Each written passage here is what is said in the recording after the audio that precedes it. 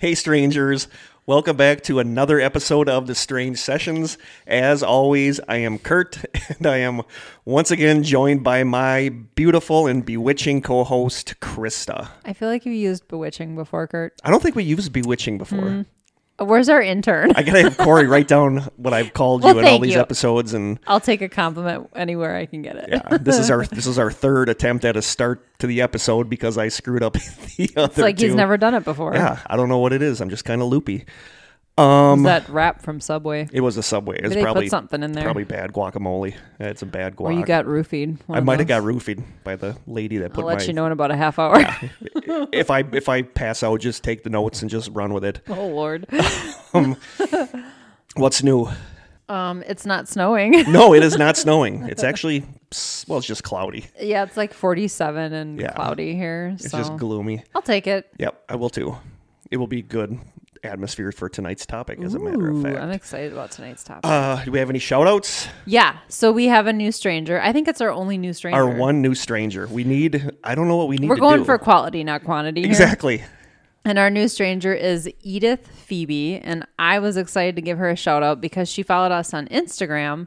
And I get people who follow me on Instagram. Oh, by the way, you do really good on Instagram stuff. Do I really? Yeah, you really do. I was going through it the other day, and you're doing really good on that. I feel like I need to post more, but no, I think I'm impressed. Oh, well, thank you.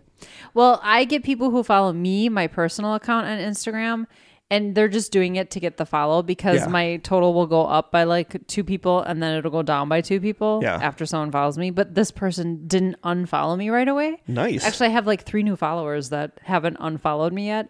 One of them was Edith. So I went to her profile and I saw that her, you can have like a little quote or something on your description for your profile, and hers was in omnia paratus, which is from Gilmore Girls. See, I've never watched Gilmore Life Girls. and Death Brigade.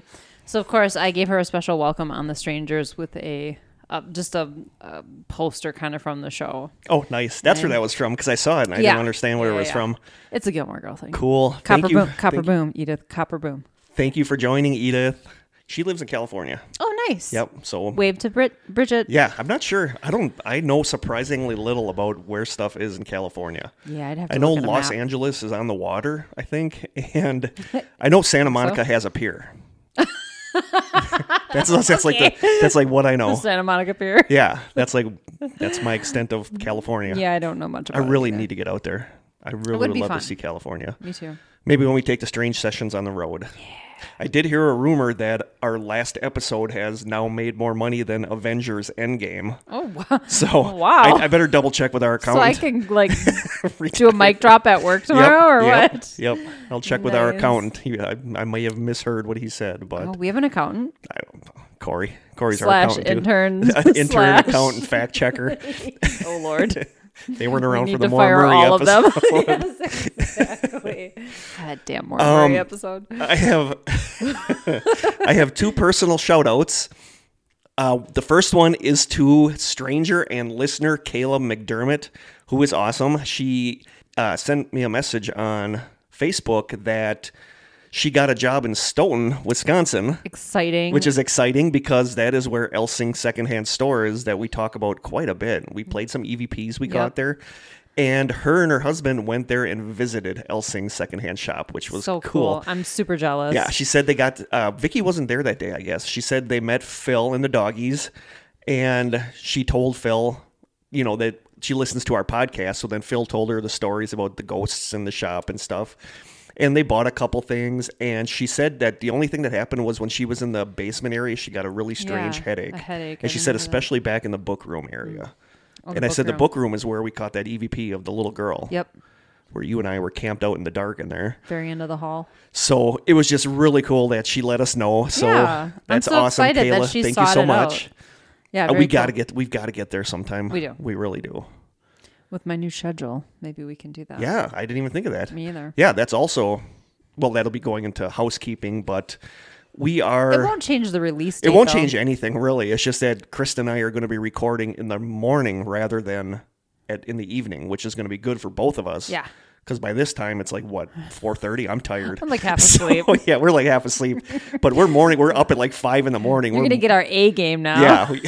Yeah, coffee will just be kicking in. You're getting our D game right now. Yeah, you're getting our D- game right now. So it's going to be awesome once we start recording because we're both like early birds up at 4:30, 5 o'clock. Totally. So that's going to be awesome. So thank you so much, Kayla, for letting us know that you guys got there. It'd be kind of nice if we went to Stoughton, like to meet record them for lunch. with Vicky too. Yeah, Or meet those guys. But we got to get there sometime and do an episode from there. It'd be so nice to talk to Vicky and Phil. It would be. And I also want to give a shout out to Dash. Oh, Dash. The one and only Dash, who we absolutely love, and was our first stranger to leave us a voicemail message. So, without further ado, this is our first call to the Strange Sessions hotline from Dash. Hey, Kurt. Hey, Krista. It's Dash. I am up in Wisconsin right now, and I'm listening to the new episode. It's fantastic so far. And one of these times that I'm up here, I'm going to make it up while you're recording an episode, and I'll come down to the studio with you guys. That hot sauce is on its way soon, Kurt. As soon as I get back to my house, I'm shipping her out. I hope you guys have a great Easter. Bye. Thank you so much, Dash. It was awesome actually getting somebody to call to the Strange Sessions hotline. I love being able to hear listeners' voices. Yeah, it's really cool. When I listen to it, it's like, wow, we're like legitimately a podcast. I know. So, what? Yeah, that kind of blew my mind. Yeah. So it was just really cool. So yeah. I thank you so much, Dash. I hope other people do that. Threatening. It sounded like a threat about sending the hot sauce. I know he is. Oh, it's coming. Yeah. So I don't like spicy, but if I know it's spicy and I'm prepared, I probably won't whine too much, but there will probably still be some whining. There'll be some whining. So thank you so much, Dash. Yes, thanks, we'll Dash. give you guys the phone number at the end of the episode, so please call. If you want to hold off to call a little bit, this is our 8th episode this season, and our 13th episode will be our 50th overall episode, so we're going to do listener stories. You can call in with your stories, or if you just want to call in and say congrats guys on 50 episodes. So it kind of blows my mind that we made it to 50 episodes. I'd love to get some suggestions for topics through the voicemail too. Yes, yeah, if you guys want something done, send it into the voicemail. Like, we're not going to come clean your house or anything, but no. If there's money, well, it depends on how much you're offering. Side hustle. Side hustle, cleaning listeners' apartments and houses. That would be great. Oh my God. So thank you so much, Dash, for the message. That was awesome. And like I said, it was kind of like, wow, kind of blew my mind a little bit. Very so cool. Thank you. Do we have any housekeeping other than that we're going to be changing our recording time? But we're not going to. Krista and I talked about possibly changing the release day. I think we need to be consistent. But we need to be consistent because we already moved it once. So we're going to keep it with Tuesdays. Perfect. Because otherwise, Tuesdays, nothing. There's nothing cool about Tuesday. A $10 large pizza at Papa Murphy's. That's about all that there is on Tuesdays. So pizza on our podcast, that's all you need. Pizza and podcast. So I think that's all we got for housekeeping. Yep. Are you ready to jump into the taste test? Let's and do I promise it is not insects this week. I'm not mad Got a lot of comments about us eating the insects. I'm not going to be mad at Corey this week. You're not going to be mad at Corey this week. We got one of our taste tests is from Jamie, and this is like one of the regional, like Brian sent us the... He sent us fish in a can before, though. Oh, that's right. That was disgusting. So this is much better than fish in a can. So I'm not going to be mad at Jamie this time. So we got one from Jamie, and we got one from my brother Corey, who got us the insects, but this is much better. What do you want to do first? Do you want to do the one from Jamie, which is liquidy, or do you want to do the one from Corey, which is solidy? Let's do the solidy one, and then we'll wash it down with the liquidy one. Good thinking. And just so you know, we're going to make you wait till the end of the episode, but we're going to read a pickle joke. We got another pickle joke. Yes. Who sent us this? Was it Eric? Eric Orheim. Yeah. You're going to get one pickle joke per episode, but you have to wait to the end. So for tonight's taste test... It's Simpsons themed. Ooh. Yeah, it's from The Simpsons. Okay. And here you go. Farmer Billy's Choco Bacon Bar. Ooh. Yep. This little piggy went to chocolate. It's a chocolate bar with bacon in it. It's huge. It is huge. I have to take a picture, of course. And it's really funny. Of course. It's actual bacon. It's I'm excited. It's not faking. It's not actual. Faking? No, I it's hate actual bacon. bacon. Bacon is disgusting. Farmer Billy's Choco Bacon Bar. I'm going to take a picture of the back too. The Simpsons. There we go. You want to rip her open? You open her. Ugh. I like letting you open. It's easy. Packages. It's a candy bar. True. It's paper. How hard can it be? I'd still find it's like a way a to paper mess it cut. up. Or start something on fire. Slice my hand open. Ooh. Ooh, I'm excited. Oh, there's no segments, so I'm just going to grab a chunk and pass it. I mean, it's chocolate and bacon. It can't be good. bad. It smells really good. Does it smell bacony or chocolatey? No, just chocolatey. I can see the chunks. There's actual chunks of bacon, though. Yeah, there are. I can see the bacon chunks. Are you ready? I'm ready. 1, 2, 3.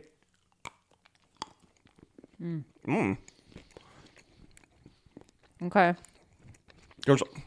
I only catch a little bit of bacon. There's like a salt. It's like a salty. It's like beneath the chocolate. Mm-hmm. Oh, I got it. I got a smoky. This is really good. Yeah, the chocolate is really good. Yeah.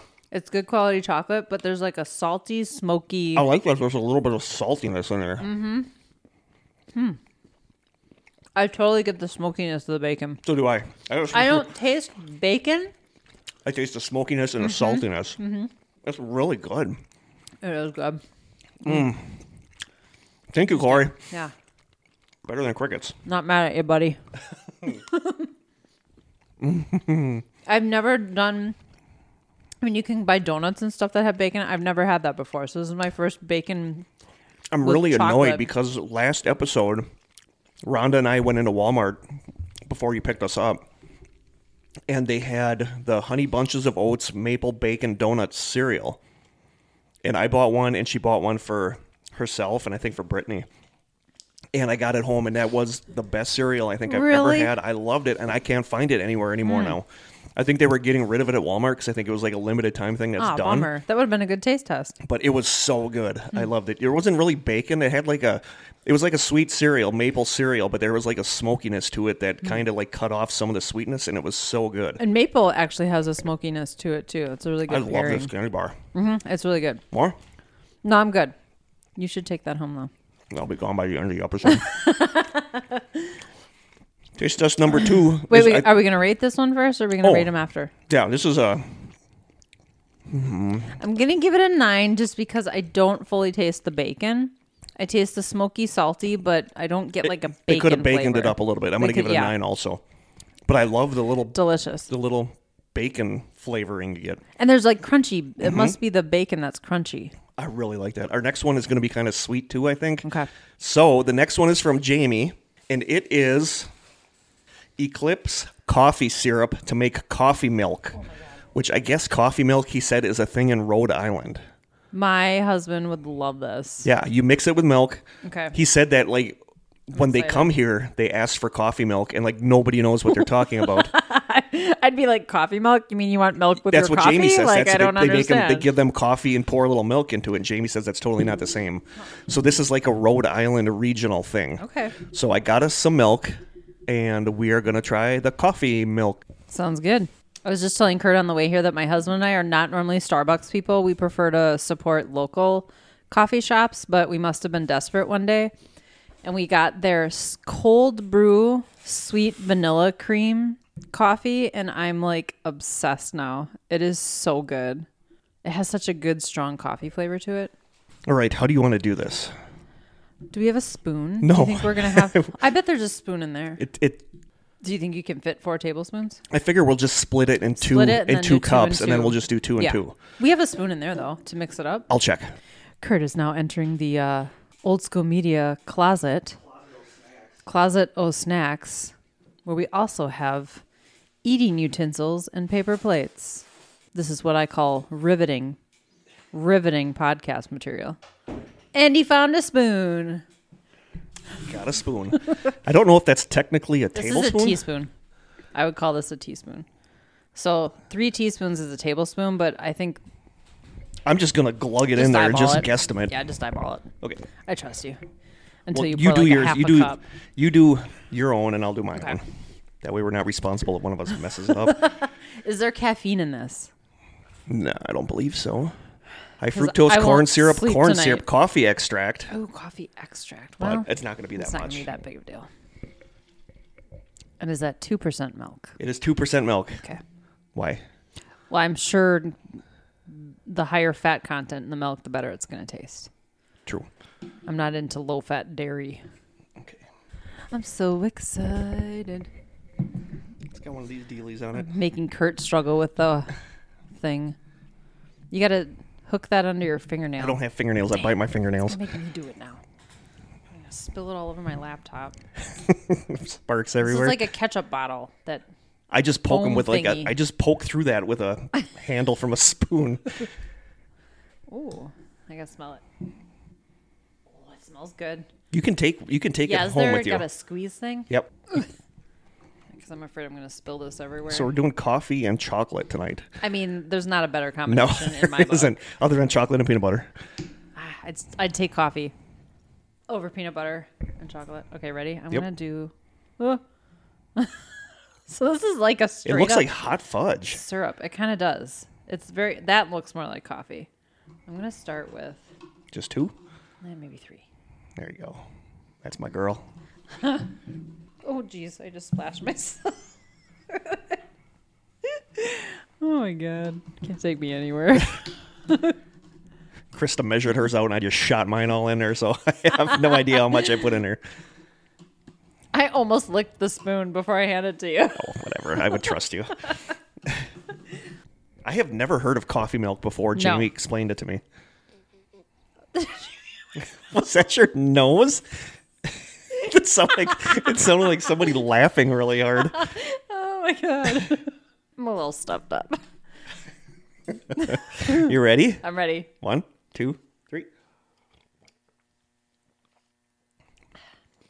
Ooh. That's really good, but It doesn't taste like coffee. it doesn't taste as though. much like coffee as I expected. It's really good. I'm gonna add a little more. You didn't lick I your really spoon, like did that. you? No. Because that was, I get a little coffee aftertaste. This would be really good mixed into ice cream. Yeah, it would be. Give me the spoon. I get the coffee and the aftertaste. Where does Jamie Somebody live? just went past and looked in the window.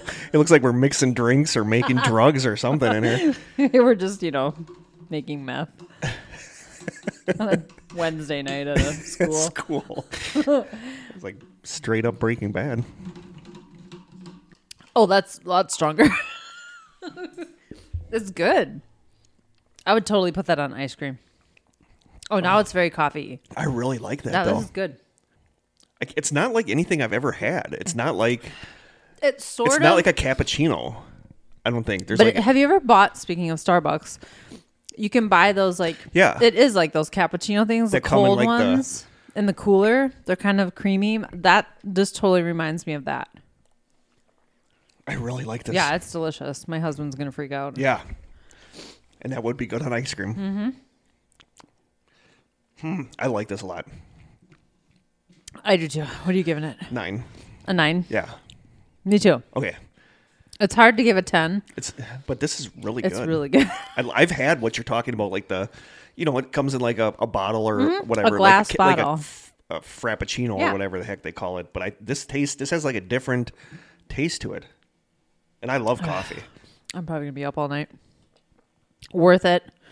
Worth every hour of sleepless night tonight. That is really good. Thank you so much, Jamie.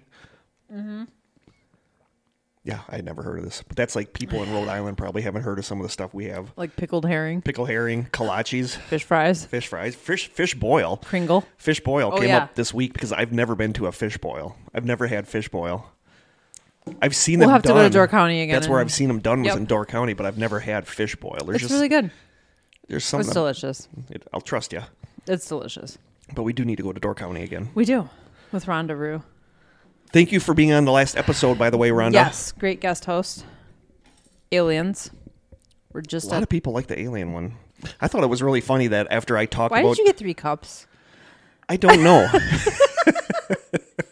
He grabbed 3 cups. Rhonda's here in spirit. Yeah. I thought maybe we'd have one of the people out in the hallway come in and Ask a here. random person Yeah. to... What would you rate this? Do you drink this liquid we just mixed?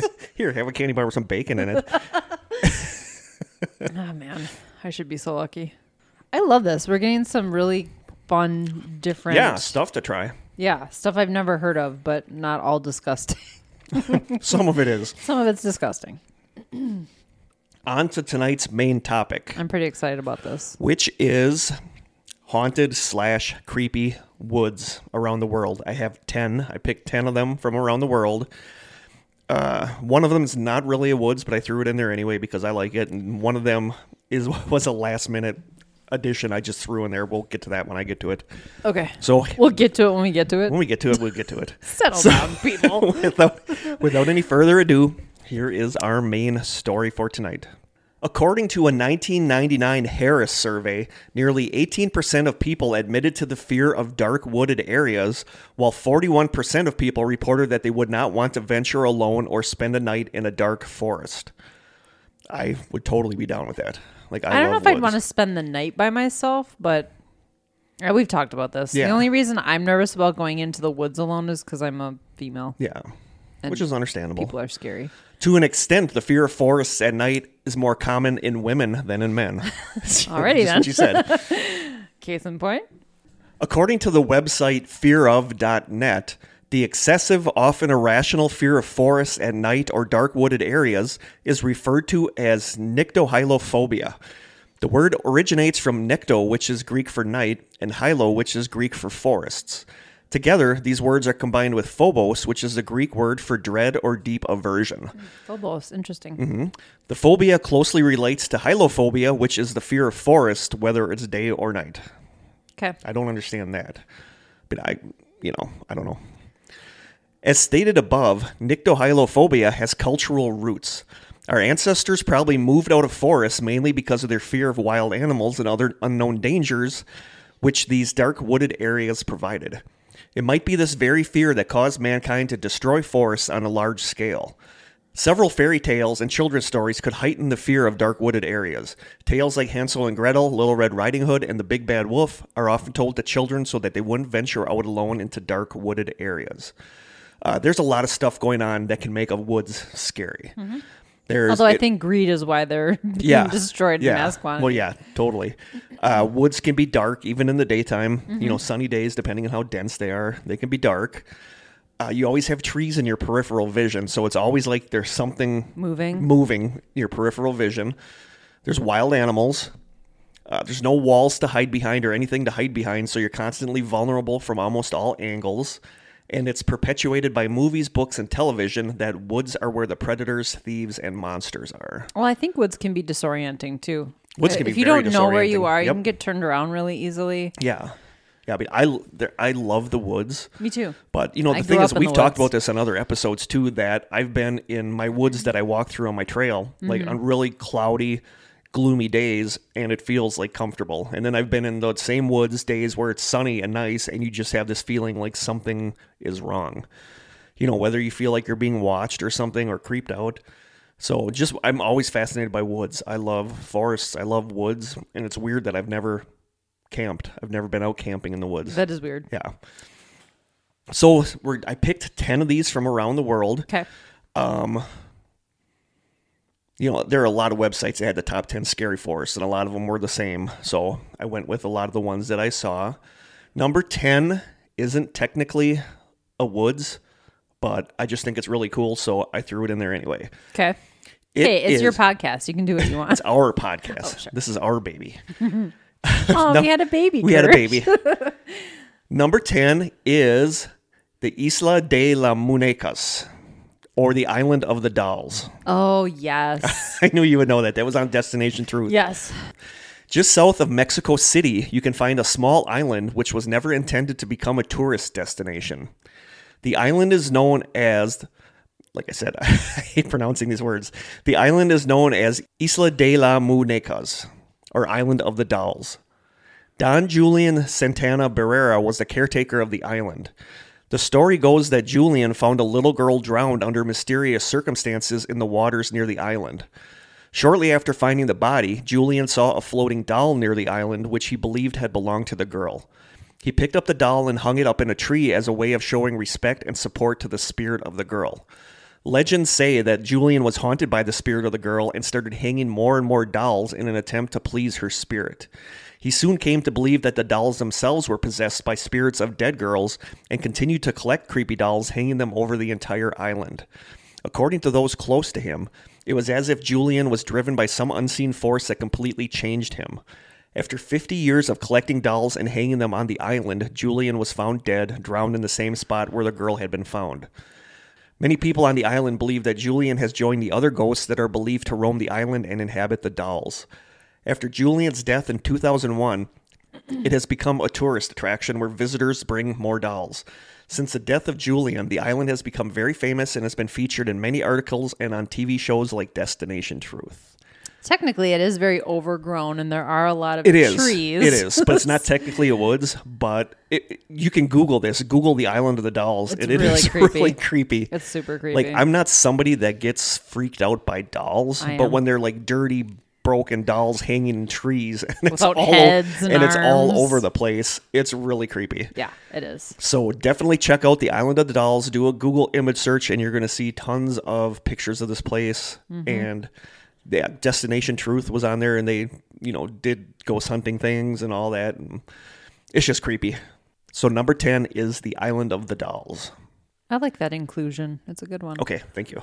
I was like, I gotta work that in some episode because it's fascinating, but it's not a whole. It's story. not a whole story, but it's. Yeah. I'm gonna consider it a creepy woods because it's pretty creepy. And there's trees. It counts. Number 9 is the Pine Barrens in New Jersey. Ooh, the Pine Barrens. Yes. Is this like the Jersey Devil? Yeah, I Okay. never knew about the Pine Barrens. I've heard it mentioned, but I never knew anything about it until I started researching it, and I didn't realize how huge it is. It's like insanely big. Yeah, I watched a documentary style movie, kind of like The Blair Witch, about the Jersey Devil, and it was actually really good. Really? It was long, was it long found time footage? Was ago. like a found footage? It was like a found footage kind of, and it really creeped me out. It was actually, if I remember correctly, it was these guys doing a documentary about finding the Jersey Devil. Yeah.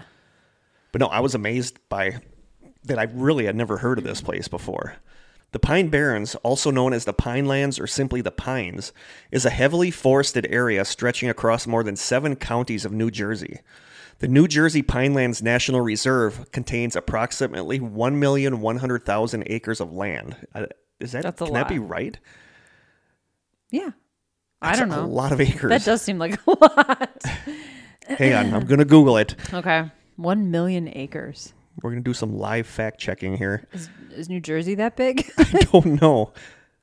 A lot of people just pulling The Pine Barrens is part of a 1.1 million acres. Wow, Jeez. So that is Don't get lost in there, buddy. Do not get lost in there. Never finding your way I can't out. believe that's right. Wow. Yeah. The New Jersey Pinelands National Reserve contains approximately 1,100,000 acres of land and occupies 22% of New Jersey's land area. I mean, that's crazy. That's like a chunk of the... I had no idea. No, I didn't either. One of the most famous legends of the Pine Barrens is that it's home to the Jersey Devil. The Jersey Devil was said to have been born in 1735 to a local woman named Mrs. Leeds in an area known as Leeds Point. One of the creature's origin stories says that Mrs. Leeds gave birth to a hideous monster that attacked her and her nurses before flying up and out of the chimney and disappearing into the Barrens. According to the Pinelands Preservation Alliance, the Jersey Devil has been haunting the Pinelands for over 250 years. The creature is described as a kangaroo-like animal who has the head of a dog, the face of a horse, and the wings of a bat. So that's pretty crazy. Wait, it has the head of a dog with the face of a horse? Yes. I'm sorry. That's what it says. I don't understand. It's a creature described as a kangaroo-like animal who has the head of a dog, the face of a horse. Like it So has it's like the back. It has like head the of a back. dog? It must be the back. Looks like the head of a dog, and the face looks like a horse. Interesting. Okay. Yeah, I've seen pictures, and it's pretty jacked up, whatever it is. Yeah. A letter recently came in on the Weird New Jersey website describing a lonely stretch of road in the middle of the Pine Barrens called Indian Cabin Road. It read, quote, I went to school at Stockton State College, and I'm sure you know there are a ton of scary dirt roads down that way. My friends and I stumbled upon Indian Cabin Road one night. We heard stories circulating through Stockton that this road is haunted, so one night we decided to go out and find it. There is some freaky stuff on this road. It's a very small, long dirt road with tons of pine trees surrounding it. As you drive down it, there are some points in the road that are so thin your car barely fits through. First, we came across a house that had an insane shrine. It appeared to be some sort of satanic shrine, very scary and very bizarre. We chose not to stop there since there was a light on in the house. Good idea. Yeah. We kept Go going. knock on the door. Yeah. Hey, man, what's up with your freaky shrine? We kept going, and at a good distance, we came across a shallow grave that appeared to have been there for many years. There was a gravestone. It was right by a small stream. I later found out the tale about it. Apparently, a young girl was raped by some man in the late 1800s who was only known as the Crucker. Oh my God. Crukker. That's freaky. Her family found her and buried her in the backyard of their home, which burned down in the early 1900s. The grave is the only thing left that still stands by the home. This Crooker is supposedly a rapist/child molester who lives off of Indian Cabin Road deep in the Pine Barrens. I've heard that on dark, foggy nights, the cries of young children can be heard as you stand by the grave of the girl and faced east towards the ocean. I've ventured down that road many nights, but have never come across him or anyone else. This road is quite scary, and the fact that people still actually live back there is perhaps even scarier. And that was sent in by J. Magliscario. Okay. So that's... I wonder why you have to face east. I don't know. It's like really specific. Yeah. Another person wrote in and said, quote, I was on a comfortable afternoon bike ride one Sunday when I got brave and decided to venture down Indian Cabin Road. As I drove further down the dirt trail, I began to notice an unusual amount of garbage on the road. As I continued on, along the side of the road, I noticed that the garbage seemed to be getting more and more abundant, and I began to see more and more bottles of Dr. Pepper. There were literally piles of Dr. Pepper bottles everywhere. As I followed this trail further into the woods, it eventually led up to a very old beat-up metal sign that read Ice Cold Soda. Beyond that was what appeared to be some type of homemade shrine or sculpture made entirely of bottles of soda. It formed a large triangle that had either been glued or taped together and was supported by softball bats duct taped together. In the middle of this sculpture was a large handwritten sign with one word on it, Candyman. Oh my God. I don't know what it meant or what it was supposed to be, but it freaked me out, that's for sure. Anyone who could have drank all this Dr. Pepper has to be slightly deranged anyway. Is this the same shrine that the other person's talking about? I don't know. I don't see how that's satanic, but... It's creepy as hell. Yeah, I don't want to meet satanic. the Candyman. When I got back... I'm guessing he's got really rotten teeth, though. I'm guessing so. I like Dr. Pepper, though. Yeah, I'm not a soda person. Not enough to build a shrine that says Candyman on it, but... No. When I got back home, I talked to several friends of mine about what I had seen. Several of them said they have heard of a local man known as the Crooker who is supposed to live in the woods behind Indian Cabin Road. They said that he was a child molester who used to live in the area and that he would sometimes try to tempt children with candy and soda. I didn't believe a word they were saying and thought they were making it up until I read your magazine the other day and saw that the Crooker was mentioned in one of the articles. I don't know if what I saw was the work of him or just some thirsty campers, but it was weird. It could still all just be an urban legend, though. Well, yeah, I mean, yeah. Just because it's in a magazine doesn't make it real. Other spirits said to inhabit the Pine Barrens include a ghostly black dog, a white stag that is said to aid lost travelers in the Barrens, and a ghost called the Golden-Haired Girl, the spirit of a young woman dressed in white, staring out over the water, mourning the loss of her lover at sea. So they're always dressed in white. Yeah, but there's one later that's in black. Okay. So mixing it up a little bit. But yeah, I'm kind of fascinated now by the Pine Barrens after reading this stuff. It's just a creepy name, the Pine Barrens. It is. Isn't that from It too? The Barrens. The Barrens was from It. Yep. So yeah, you and I need to travel a country and visit all these haunted woods. Yeah. Hopefully we come back. I mean, yeah. I don't want to run into the Crooker. Not sure I want to run into a horse/dog-headed beast in the middle of the woods. No. Number 8 is the Ballybowly Forest in Northern Ireland. And this one's for Roxanne. Our listener, Roxanne, who lives in Ireland. She doesn't live in Northern Ireland. I believe she lives in Central Ireland. Okay. Based on the circular trenches and distinctive stone arrangements, Ballybowly Forest in Northern Ireland is considered to be an ancient Druid site. It just sounds Irish. Yeah, it does. From 1400 to 1700, the forest was well known to locals as a place where people often vanished without a trace. People who do venture into the woods report seeing billows of black smoke and hearing screams in the distance. In one instance, 2 men thought that they heard a lady howling in pain. Leaving the path to attempt to find her, they followed the sounds through the woods until they discovered a tree dripping with what looked like thick strokes of human blood. As they turned to run, the men saw what looked like human figures standing in the forest, motionless, watching them, wearing brown head coverings. Stories like this have led people to believe that Ballybowly is a gateway to the Celtic otherworld. So that's creepy. That's really creepy. The guys with the brown. Yeah. That's freaky. Yeah. Reddit user Spartacus533 said, quote, "So in 2005, when I was 13 and in my third year of secondary school, I took part in an outdoor team building scheme called the Duke of Edinburgh Award Scheme. For anyone outside of the British Isles, it's when you go on an expedition hill walking and mountaineering in groups of about 6 for 2 nights and 3 days. It's normally organized by schools and churches and also involves charity work and skill building exercises during the year." I think that sounds really cool. I think that's Duke of Edinburgh is Queen. I believe that's Queen Elizabeth, the current queen, her husband. Oh. I think when he was in, have you watched The Crown? No, I have not watched The Crown. It was something he did at the private school that he went to. They actually went out into the forest on this really long. Google it. I'm impressed that you knew that. Oh, well, I hear The Crown is good. It's really good. Yeah, it's very good. When you're 13, you're eligible for the bronze level, and in my area, this involved a reasonably straightforward walk with the exciting but daunting prospect of camping for one night right in the middle of a local forest, Ballybowly Forest, in Northern Ireland. Now, I wasn't the fittest of kids, but I was with a group of friends, and it turned out to be good fun. The first few days involved nothing more exciting than navigating fields and hills, and it went without incident. On the last night, we ended up camping right in the middle of Ballybowly Forest with all of the other groups. It was at the very foot of a fire break, which is a long, thin stretch of ground with no trees, which means you can see for quite some distance with nothing hindering your vision. There were no teachers or leaders at this campsite, so naturally all hell broke loose.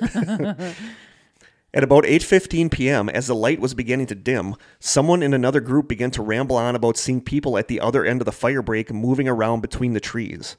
In case it was another group who had gotten lost, a few of us marched up to the fire break to check it out. It was about a 5-minute walk, and there was nothing but more trees and shrubbery, not a road or a natural footpath in sight. It wasn't taken very seriously until about an hour later. We were all gathered around a gas stove having hot chocolate when someone else noticed some kind of movement down at the far end of the fire break.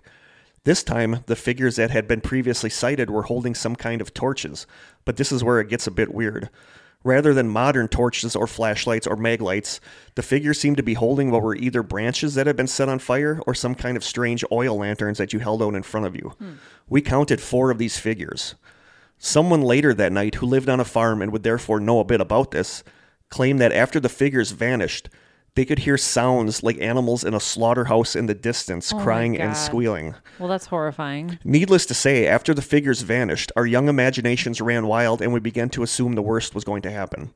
In a small and very religious country like Northern Ireland, you are brought up hearing stories of the witchcraft and devil worship that supposedly takes place in secluded forests, and it took a lot of discussion and freaking out before we decided that someone should call the nearest teacher with our group's emergency mobile phone. I don't think I would sleep a wink. But eventually, more rational voices began to pipe up and assure the more frantic campers that it was probably just another group in the forest because the fire break stretched very far. And we decided the best course of action was for everyone to go back to their tents, keep their flashlights handy, and stick together. The next morning, except for a few rumors of figures and lights seen running around the tents, we laughed it off and carried on with the expedition. Eventually, it was rarely spoken about and became one of those stories that, as you get older, you find yourself struggling to remember if it was real or a dream. Fast forward 8 years. Now 22, I was flicking through articles on Facebook when I came across one called, quote, 10 Most Haunted Forests on Earth. It contained some of the usual ones, like the Suicide Forest in Japan, but I was amazed to see Ballybowly Forest was included at number 5. It mentioned the usual paranormal activity that describe a lot of old places, but it intrigued me enough that I decided to research things a bit deeper. Then I came across a website called The Shadowlands, which documents real ghosts and unexplained stories in Ireland. In its segment on Ballybowly Forest, it explains how locals believe that it was once the site of druid rituals and sacrifices, and how some of the stone formations and trenches they created are still there. But every hair on my body stood up when I read someone else's post that said, on another date, 1997, 2 men say that they were in the forest when they heard a loud flapping sound. They thought nothing of it at first, but as they got walking, they started to hear other strange sounds, like a lady moaning in pain. They came across a place where the trees looked like they were thickly smeared with blood, which was from the other story. As they fled in terror, one man looked behind him and saw human-shaped figures in the forest behind him standing motionless where previously there had been no one, and he said that there were 4 figures, just like the one that they saw when they were kids. So that freaked him out. I'm freaked out. Yeah. Other sites report the practices of druids involved the creation of altars to sacrifice animals and then set them on fire, which goes some ways to explaining the frightened or tortured animal noises some people claim to hear. It was surreal to read so long after the event took place, such eerily similar accounts and descriptions. Ugh. Yeah, so that's Ballyboli. I want to visit that forest. Ballyboli Forest. Anytime there's people standing motionless just among the trees, I just got the chills. Yeah, about that. That's a big nope. Yeah. So that's number 8, Ballyboli Forest in Ireland. Ballyboli. Ballyboli. It's just fun to say. Number 7 is the Devil's Tramping Ground in North Carolina. Well, that just sounds delightful. I mean, I feel like that's the place I want to visit. Pack up the kids and bring them to the Devil's Tramping Ground. Yes. The Devil's Tramping Ground is a camping spot located in a forest near the Harper's Crossroads area in Bear Creek, North Carolina. It has been the subject of persistent local legends that claim the devil walks around and haunts a barren circle of ground in which nothing is said to grow. It has been said that nothing has grown within this 40-feet ring for over 100 years. Legends say that this is the very place where the devil himself can rise from hell, come up to earth, and pace in a circle, plotting ways to bring his evil into the world. Journalist, newspaper editor, and author John William Hardin of Greensboro, North Carolina, had this to say of the Devil's... The Drevels. Sounds like I got a case of the Drevels tonight. Journalist, newspaper editor, and author John William Hardin. God.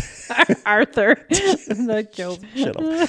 Journalist, newspaper editor, and author John William Hardin of Greensboro, North Carolina, had this to say of the Devil's Tramping Ground. Quote, "The locals say that the devil goes there to walk in circles as he thinks up new means of causing trouble for humanity. There, sometimes during the dark of night, the majesty of the underworld of evil silently tramps around that bare circle, thinking, plotting, and planning against good and in behalf of wrong. Legends about the ring are well known in local areas. These include the disappearance of objects left within the ring overnight or returning in the morning to find the objects had been flung far outside the circle, of dogs howling and becoming frightened, not wanting to go near the circle, and strange events occurring to those brave enough to spend the night within its boundaries. Legends say that the people who stay the whole night in the circle slowly go insane. Many people who have spent the night in the circle have reported seeing strange, shadow-like figures in the tree line watching them. There have also been reports of satanic rituals taking place in the circle and of people hearing a soothing voice and melody that lulls them to sleep only to wake up miles away from the circle. Oh, that's creepy. The site has also been believed to be a landing spot for UFOs. Most skeptics believe that the ground there is basically just a huge salt lick, which is preventing things from growing, and that constant walking around by curious people helps keep the area barren. But people that do live near there swear that the place is haunted, that they've seen things in that circle. They see lights moving around. They see figures in the trees. So that is number 7, the Devil's Tramping Ground. Okay. We're checking these off. You and I are going to spend a night in each of these places. Yep. For our listeners. By ourselves. Yeah, no. Not happening. Number 6 is the Elfin Forest of California. Elfin Forest? Elfin, E-L-F-I-N. Well, that actually does sound delightful. Sounds really cute. It sounds really cute. I want to go there. Yep, the Elfin Forest, California. Elfin Forest is an unincorporated residential community of San Diego County in the foothills of the Santa Rosa Mountains and southwest of Escondido, California. Bridget, I don't know how close Bridget lives to that, or Edith now. Edith is in California too. Bridget or Edith, you guys go there, check that place out for us, okay? Homework. Elfin Forest is said to be one of the most haunted places in the world. In the world? Everybody claims that. I know. All of these have claimed that. Many years ago, it is said that a family of 3 were wandering and exploring the woods, enjoying the summer day. Friends of the family soon came to realize that the family hadn't returned from their trip in the woods. Finally, just as their friends were starting to become concerned, it said that a ragged figure crested a hill and came stumbling down. It was the woman from the family, the wife and mother, barely recognizable through the mud and the torn, dirty clothes. The woman had a look of pure terror in her eyes, telling the people that her husband and son had been murdered in the woods after a group of men had come out of nowhere and attacked them. She said that she had managed to get away, but her husband and son had been brutally murdered. The townspeople took her in and nursed her back to health. Over time, it said that the fear in her eyes left and it was replaced with rage. Wait, when did this happen? It just said a long time ago. I don't know. The townspeople just took her in. They didn't. I couldn't find a date. Well, she was from the town because her and her husband and son were from the town. They went in the woods, and she came back saying that they were murdered. She then began spending her days with old books of the occult, and her nights were spent meeting with mystics from a local Indian tribe and other communities. Eventually, she said she was ready. Dressed all in white, she walked into the woods and was never seen again. Oh, boy. As the years passed, hikers and campers in the elfin forest reported seeing the ghostly figure of a woman in white moving through the woods. Sometimes she moved incredibly fast, other times impossibly slow. People attempted to call to her, but she would simply vanish. In recent years, however, the residents of Harmony Grove say that she has recently went into the light and moved on from this world. And that brings us to Harmony Grove. Some websites make this place sound creepy or satanic, but I think it sounds really cool. Like, I think Harmony Grove sounds like a place that you would like to go to. It's like Stars Hollow, which is from Gilmore Girls. Hold on. The Elfin Forest. So the only thing that happened there was her family was murdered? Oh, there's other ghost stuff. Oh, okay. Yeah. In the region of Spooks Canyon of the Elfin Forest, Spooks Canyon. In the region of Spooks Canyon of the Elfin Forest, there was once a small community of gypsies. Seeking privacy and solitude, they dedicated their lives to what many would call the, quote, dark pursuits. Seances and other rituals were held daily at a sacred rock labyrinth in the heart of the forest, which is still there today. Surrounding towns would always wonder what was going on in the small community where the women wore long flowing gowns and danced in a strange manner. Over time, the gypsies began to make friends with the other communities nearby and shared a little bit of what they had been doing. They said that they had found out that dozens of Indian children had been hastily buried alive standing upright in the hills surrounding Spooks Canyon, and the gypsies were trying to speak with them. The people from the other towns were like, that's nice. Have fun with that. Yep. Check, yeah. But it's said that shortly after that, a local resident reported multiple sightings of packs of Indian children running and playing in the early hours of the morning. None of the children were known to the resident, and she did not know any Indian families in the area who dressed in the old traditional Indian clothing. So they set them free That's or weird. something? I don't know. That's weird. In recent years, mysterious footprints have been seen along a concrete pipe laying within the forest. Appearing as what looks like bare feet and dried paint, some people insist that these are the residual haunting of the Indian children. The original gypsy residents of Harmony Grove eventually came into conflict with the nearby towns, whether out of fear or something else. They were driven out by an angry mob, and several of them were brutally murdered as they fled. Legend says that the gypsies did have time to cast one last spell or perform one last ritual. It's said that they cursed all of Elfin Forest and incited the spirits of the woods into vengeance. It's also been said that one of the gypsies remains behind and is still there to this day. She takes the form of a black-cloaked woman riding a black stallion. Visitors entering the forest sometimes feel a strange chill, and it's claimed that this is the invisible mark of the witch. The story goes that should a bearer of this mark enter the forest a second time, the witch will ride up on her stallion, stare at them, and they will die on the spot. Today, the former gypsy community in the woods is called Harmony Grove, and its members are called the Harmony Grove Spiritualist Association. Its 13-acre grounds are filled with psychics, occultists, and paranormalists, and it has become a well-known center of ghost hunting. They live within the woods, perform tarot or psychic readings, and love to educate hikers, ghost hunters, and other visitors on the many supernatural creatures of Elfin Forest. There are psychic fairs held every Sunday, and the seance room is open, and charms and homemade jewelry are sold, and tourists can visit the stone labyrinth. Sadly, most of the area was destroyed in the 2014 wildfire, but they are busy restoring. I don't know about the last wildfire, because I think the last wildfire might have wiped all of that out. I didn't look that up, and I probably should. It sounds like a Renaissance fair, but it does. It sounds really cool. It sounds like a place that I would actually love to go and visit. Stories still persist today of hikers and campers seeing ghosts and unexplained figures in the woods at night. Also, the area of the woods known as Quest Haven was once home to an insane asylum. Stories abound of ghosts, poltergeist, and strange creatures, including a 10-foot-tall white owl-like creature that is said to soar the sky between midnight and 2 o'clock a.m., picking up any human prey that it finds. Maybe it's Mothman. It might be Mothman. I've never heard of him being white, though. No, I haven't either. But that is the Elfin Forest. It sounds like I would love to check that place out. Like, of all these places that I'm bringing up in this is like the one place that I would legitimately like to go, because it sounds, but like I said, I don't know if it's still around after the last wildfires. Number 5 is the Old House Woods in Virginia. And a lot of this comes from the website Mysterious Universe, which is an awesome website. Their podcast is amazing. Their podcast is amazing. So this is pretty much straight from Mysterious Universe. Okay. Located in the Tidewater area of Matthews County, Virginia, is the small town of Diggs, where a small road called Haven Beach Road leads off to a nearby 50-acre patch of dense pine woods and swampy marshland. Known as Old House Woods, the area was once a popular shipping port before and during the Revolutionary War, both for soldiers as well as pirates, who used the dense woods as a place to hide out and lay low, and it was considered a dangerous area for travelers to pass through. It was also a popular port area during the American Civil War, when it was no less surrounded by tales of danger. Over the years, it has earned a sinister reputation for all manner of legends and ghostly phenomena, which have earned it the nickname Black Forest or Haunted Woods. Even the origin of the name of the forest itself, Old House Woods, is steeped in the paranormal. The name is said to have come from the fact that in the late 1700s, there was a lone house standing in the center of the woods known as the Franny Night House, and according to legend, it was a long-abandoned structure that was haunted by ghosts and set itself on fire one day, only to put itself out again on its own. It then caught fire again years later without any known cause. This time it burnt down to its foundation, which is now overgrown and strangled with vegetation, and that's all that remains of the house today. There are numerous legends of treasure and all sorts of stuff, all sorts of pirate goods, buried throughout the woods by both British soldiers and pirates. One such treasure is said to have been buried along the shores of White's Creek in the 1600s by one of the bands of pirates that were known to frequent the area. It is rumored that the pirates buried a huge stash of gold coins here before heading out to get more.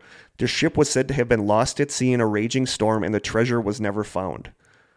Another treasure said to be buried somewhere here is from a ship sent to America in 1651 by England's King Charles II as a precaution in the event that he was forced to flee England to take refuge in the colonies. The ship was allegedly on its way to Jamestown when it was hit by a storm and found itself lost and sailing along White's Creek. It was here that the tired crew was ambushed by bandits who slaughtered them, stole a sizable haul of gold, and buried it in the Old House Woods for safekeeping, planning to come back later to retrieve it. Depending on the version of the tale, the bandits then either headed out to sea and were killed in a storm, or were captured and put to death for their crimes. In either case, the treasure is said to have remained where it had been hidden. All of these treasures are said to be guarded by ghosts. In this case, the treasure is guarded by the restless spirits of the crewmen of King Charles' ship, who eternally watch over it. Some versions of the story claim that the dead bandits returned to the site to dig for the treasure in the dark of night, sometimes carrying glimmering ghostly lanterns. Over the years, many people have gone to look for these treasures with no luck. One of the rumors about these lost treasures is that they have a way of making those who look for them disappear. There have been stories of would-be treasure hunters entering the woods to never be seen again, and one story talks of one treasure hunter who allegedly found one of the stashes, only for his boat to be found drifting in the bay carrying some very old gold coins but having no sign of where the man had gone. He was never seen again. One of the most bizarre paranormal events that happens in this woods is the presence of whole ghost ships that appear in the area. Perhaps the most well-known account of these is a sighting made in the late 19th century by a fisherman with the name of Ben Farabee, who was out in his boat fishing on White's Creek near Chesapeake Bay when he saw a large-masted wooden vessel like a galleon suddenly appear in the water of the bay, with lights and shadowy crew members visible standing on board staring off into the distance. The mysterious ship was headed right for Farabee, whose calls went unnoticed by the ship's crew, and who then maneuvered his small boat in a panic as it became clear that it was on a collision course. However, when the huge ship came closer to him and a crash seemed inevitable, the ship instead went right through him and continued on without incident, leaving churning waves and the sound of harp-like music in its wake. Farabee stared in disbelief as the ship continued on its path, hovered up over the beach, and proceeded to float up over the trees as if it were still on water. Wow. It was then that a rope ladder could be seen being dangled off the side of the phantom ship, with men carrying tools and other contraptions climbing down it into the wilderness. That's just weird. It's like Scooby-Doo stuff. Yeah. Or like Peter Pan stuff. Yeah, exactly. There have been various other reports of phantom ships as well, usually describing a similar sight, a large wooden sailing ship of some sort, often described as looking like a Spanish galleon, which will either appear out in Chesapeake Bay or in Whites Creek and float over water, sometimes as much as 50 feet over the waves, as well as over land and trees before disappearing from sight, sometimes right before the startled witness's eyes. In most reports, the ship is completely silent, and it is often described as being wreathed in a mysterious glowing fog. Sometimes shadowy crew members can be seen on the decks, and they seem oblivious to any attempts to call out to them or signal them. Many reports have told of the ship stopping in midair directly over the Old House Woods, where they proceed to lower ghostly crew that either search the area for something or simply vanish. It's just so weird. It is weird. In addition to the ghost ships, there are many other apparitions said to roam these woods. One of the most famous is the ghostly figure of a woman who is said to be dressed in a flowing gown, often described as giving off a blue or green glow, with her hair appearing to be whipped around by the wind even on calm nights. This woman is known to walk among the trees or even float above the ground while unleashing a deafening, unearthly scream, and it is said that her appearance is a sign of an impending and powerful storm, which has gained her the nickname of the, quote, Storm Woman. It is believed that if the Storm Woman is seen, it is a good idea to vacate the area, as it most certainly means that a storm is coming. Another commonly reported ghostly phenomenon is the presence of hazy Revolutionary War-era British redcoats among the thick trees in the woods. Other similar reports speak of being approached by marching bands of the ghostly redcoats or even fired at by them, with the ghostly bullets passing through bodies or obstacles without doing any damage. In some instances, these redcoats are said to be looking for something. And even weirder than ghostly redcoats is the stories of strange skeletons dressed in armor wandering around the woods. One witness by the name of Jesse Hudgens reported in 1926 that he had been approached by a group of mysterious strangers carrying lanterns that gave off an eerie glow. As he came closer to the strangers, he noticed that they were skeletons wearing some sort of old-fashioned armor, one of which approached and waved an ancient-looking sword at him. I'm pretty sure I would turn around and run. Yeah. Nope, this is good too here. There are also reports of phantom black horses, ghostly crows, and even various reports of a headless cow. A headless cow? A headless cow. Okay. That's one ghost that I would think. I'd be like, oh, that's kind of cute and sad. Headless cow. Poor headless cow. Like, what does a headless cow do? Just stand there? Yeah, it's not like it can graze or anything. Yeah. So here's the headless cow. Travelers once refused to pass through the area because horses would fly into a panic in the area or refuse to go any farther. This feeling of dread extends to human beings, with some visitors being overwhelmed by a feeling of imminent doom or panic, with some refusing to continue past a certain point. There are also instances of people feeling like the breath is being drawn from their body, leaving them choking and unable to breathe. Since the area was first settled right up to modern times, strange orbs of light have been seen dancing through the trees, as well as a strange green glow said to engulf the entire area. There are also frequent reports of a strange smell like sulfur, which will suddenly fill an area until it becomes unbearable before fading away, and electrical equipment often refuses to work. So that is the Old House Woods. So quick side note. Mm-hmm. I'm taking a road trip in June to Harper's Ferry, West Virginia. And Harper's Ferry, do you remember the show? Harper's Island? I remember that show. I loved Harper's Island. Good show. It was a good show. No, I can't remember the name of the show now. It was like a ghost hunting show. I can't think of it. But anyway, it was kind of in that area is where it took place. It focused on this one town. They were always investigating this one town. And they went to Harper's Ferry one day, which was nearby, and they investigated a couple different places there because it's Civil War area. So I'm really excited we might go on some ghost tours and visit some Civil War. I'm totally jealous. I would love to do that. I'm really excited. So hopefully I'll come back with some good stories for the podcast. Yeah. I hope we get haunted or something. Well, no, I don't want to get haunted. You know, Harper's Island was a show that didn't get enough credit because Harper's Island was a cool idea. Wasn't there only one season? There was just one season. Yeah. And the whole premise of the show was that this group of friends went out to an island for a wedding between two of the main characters. Oh, yeah. Yeah. And wow, that was a few years ago. And somebody on the island or in the wedding party was a serial killer. And like every episode, people would die. And, you know, until the end of the series when you found out which one was serial killer was. But it was just like a really well done show. Yeah, it was good. I know you and I it was one of the shows we texted about. Yeah, we texted while we were watching. Number 4, the Morgan Monroe State Forest in Indiana. Located off of Old State Highway 37 in the Morgan-Monroe State Forest in Indiana is a small dirt trail that leads to an abandoned cemetery named Steppe Cemetery, around which a few ghostly legends have come up. Only about 24 or so grave markers remain here, and all of them are old and crumbling, as no one has been buried here in decades. Along the southern edge of the grounds is a row of tombstones, and near the tombstones is a worn-down tree stump that is kind of in the shape of a chair.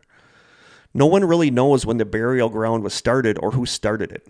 Forest rangers tell visitors that some area families founded it, but local rumors state that a now defunct religious cult called the Crabbites may have had some connection to it.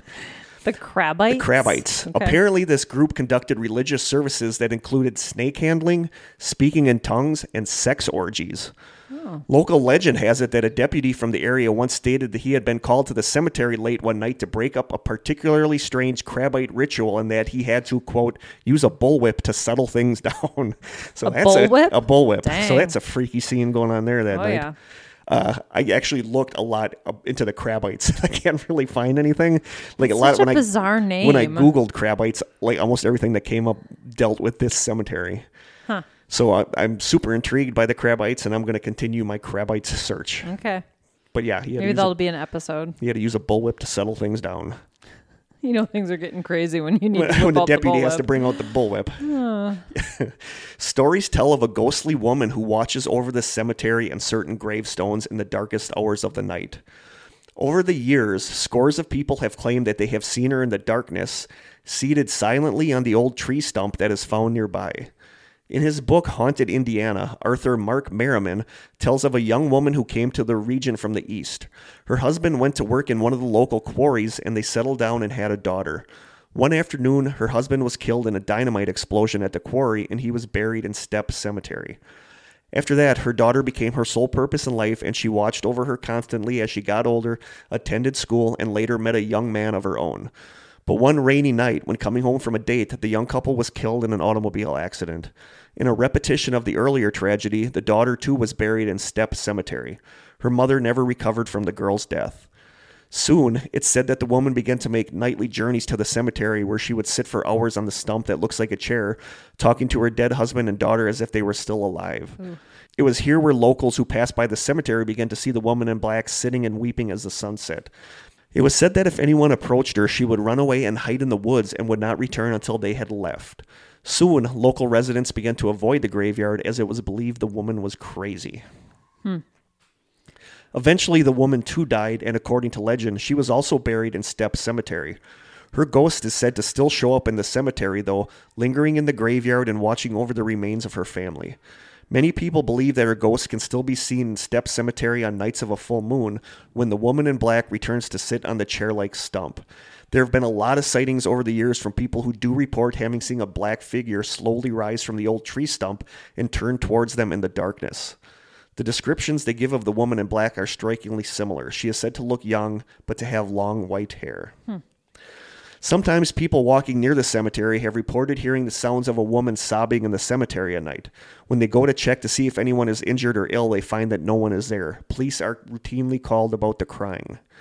Also in the Morgan-Monroe State Forest is the legendary Draper Cabin. This cabin is home to a lot of paranormal activity and ghost sightings, leaving no mystery as to why this cabin remains abandoned. People have reported hearing whispering from inside the cabin or seen people staring at them from the windows of the cabin when nobody is there. There have also been reports of satanic rituals happening inside the cabin, an urban legend of a park ranger dying inside the cabin, and a murderer that is said to roam the grounds near the cabin looking for his next victim. You can rent the cabin to stay in it overnight. The cabin and its grounds, which include a fire pit area as well as its own outhouse facilities, can be rented for $25 a night year-round. I think that would be cool. That's super cheap. I know. I would totally do that. I would totally want to spend the night in there. I feel like they have to pay you to stay there. I would totally stay there. I read a bunch of comments from people who stayed there, and a lot of people said that they had strange experiences, almost all of them reporting a strange feeling of vertigo, nausea, and unease just being in the woods alone. There have also been reports of a ghostly dog seen in the woods, and there have been tons of Bigfoot sightings. Campers sleeping in tents have reported stories of rocks constantly being thrown against their tent at night. So the show, quick side note, was called Ghosts of Shepherdstown. And Nick Groff actually was a part of it for a little I remember while, that show. But yeah. So that's the show that investigated places at Harper's Ferry.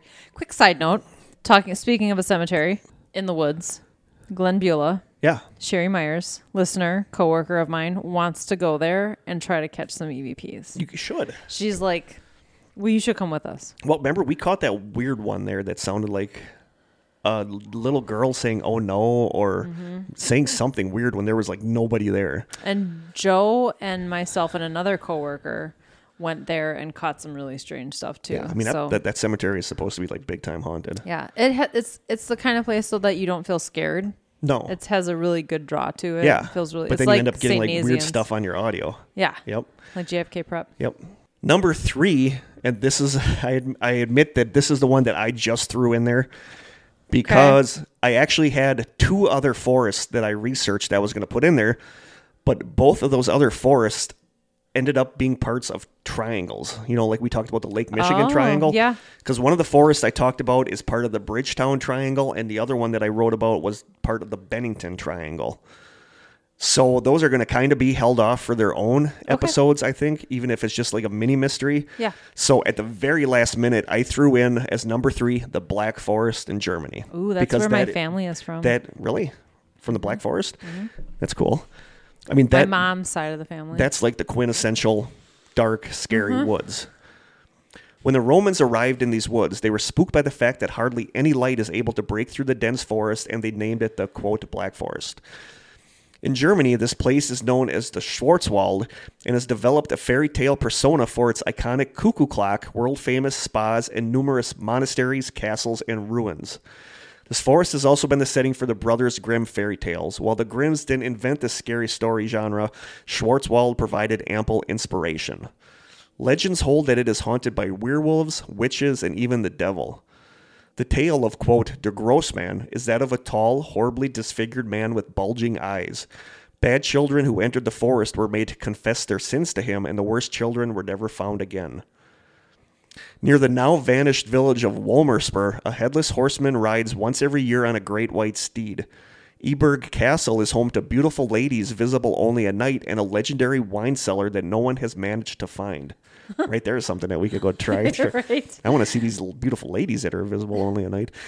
There are also the Baden nymphs who dwell in the murky waters of the Mummel Lake, sharing space with an undead king who is reported to kidnap women and take them to his underwater lair. That is the Black Forest in Germany. Like I said, I don't have a whole lot about that because that was a last-minute addition. So, sorry. One of those triangles, I don't remember if it was the Bridgetown or the Bennington, is like right near where Jamie lives. Jamie, who was a co-host on here and who wrote our awesome theme music. So next time Jamie comes on the show, I'd like to have that as a topic because a lot of it was like Fall River, Massachusetts, like right out where he lives. Well, you need to make him visit those places, though, so he can report. Yes. Yeah. Homework. Spend 2 or 3 nights. That's all you got to do. We are now assigning homework Yeah, to we're our now listeners. assigning, Bridget and Edith, you need to check out Elfin Forest. Yep. Roxanne, Ballybowly, Yep. Jamie, one of those triangle places. Now we get to the big 2, the final 2. I think I know what number 1 You know what number 1 is. I think everybody does. Number 2 is the Hoia Basayu Forest in Romania. Romania just has that dark sort of... I know. You picture... Is that where Dracula's supposed to be from? Where Vlad the Impaler was. Yeah. That is the Hoia Basayu Forest.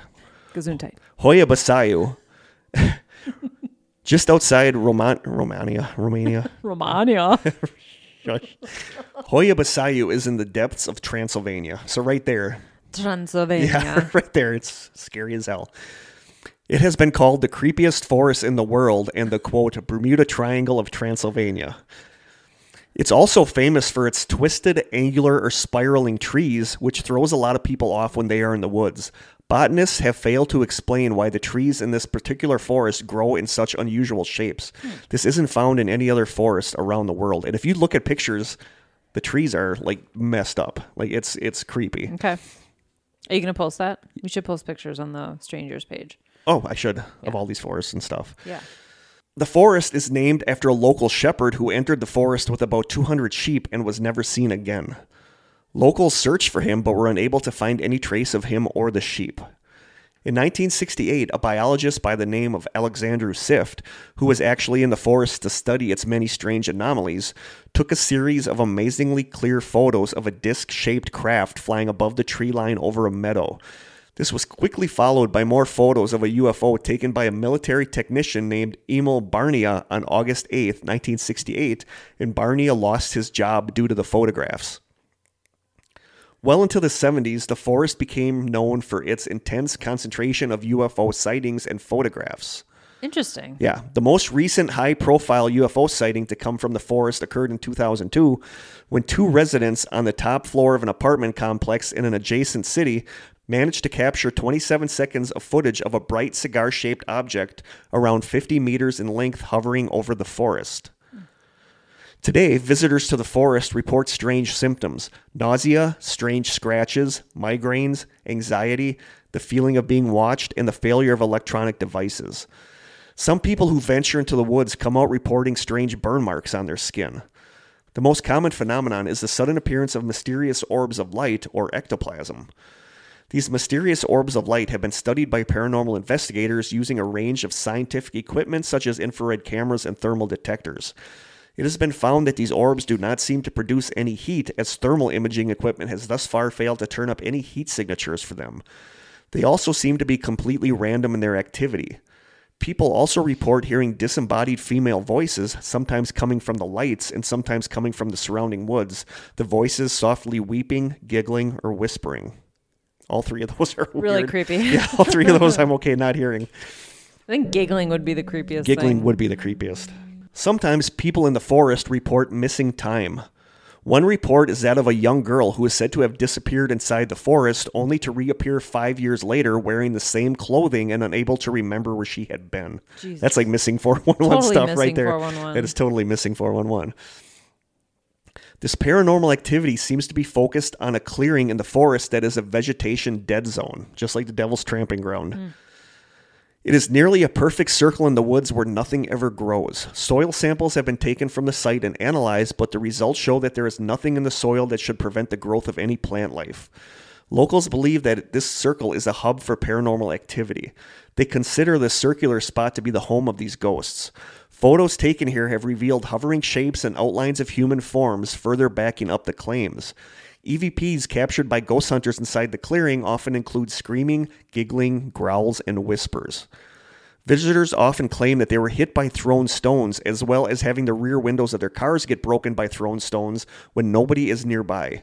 Strange drum-like sounds are also heard, and lights have been seen wandering through the misshapen trees. Locals believe that these ghosts are likely the spirits of murdered Romanian peasants that perished in the surrounding area. So Destination Truth had a really good episode here, and I believe that's the one where the camera was on the guy in the field, and it was like he got attacked or like was he pulled? Pulled backwards. Like something really. I He don't was remember. by himself, Yeah. sitting in this clearing, like cross-legged. Yeah. And they were all watching him on the camera somewhere else, and all of a sudden he just shot off Yeah. backwards out of the camera's Yeah. view, like he was I dragged think off. that was that episode. It was really Yeah. creepy. You know the stone throwing thing? That's such a Bigfoot thing. Yeah. I wonder if there's been Bigfoot sightings there. Probably. I'm sure. The previous story had the tent.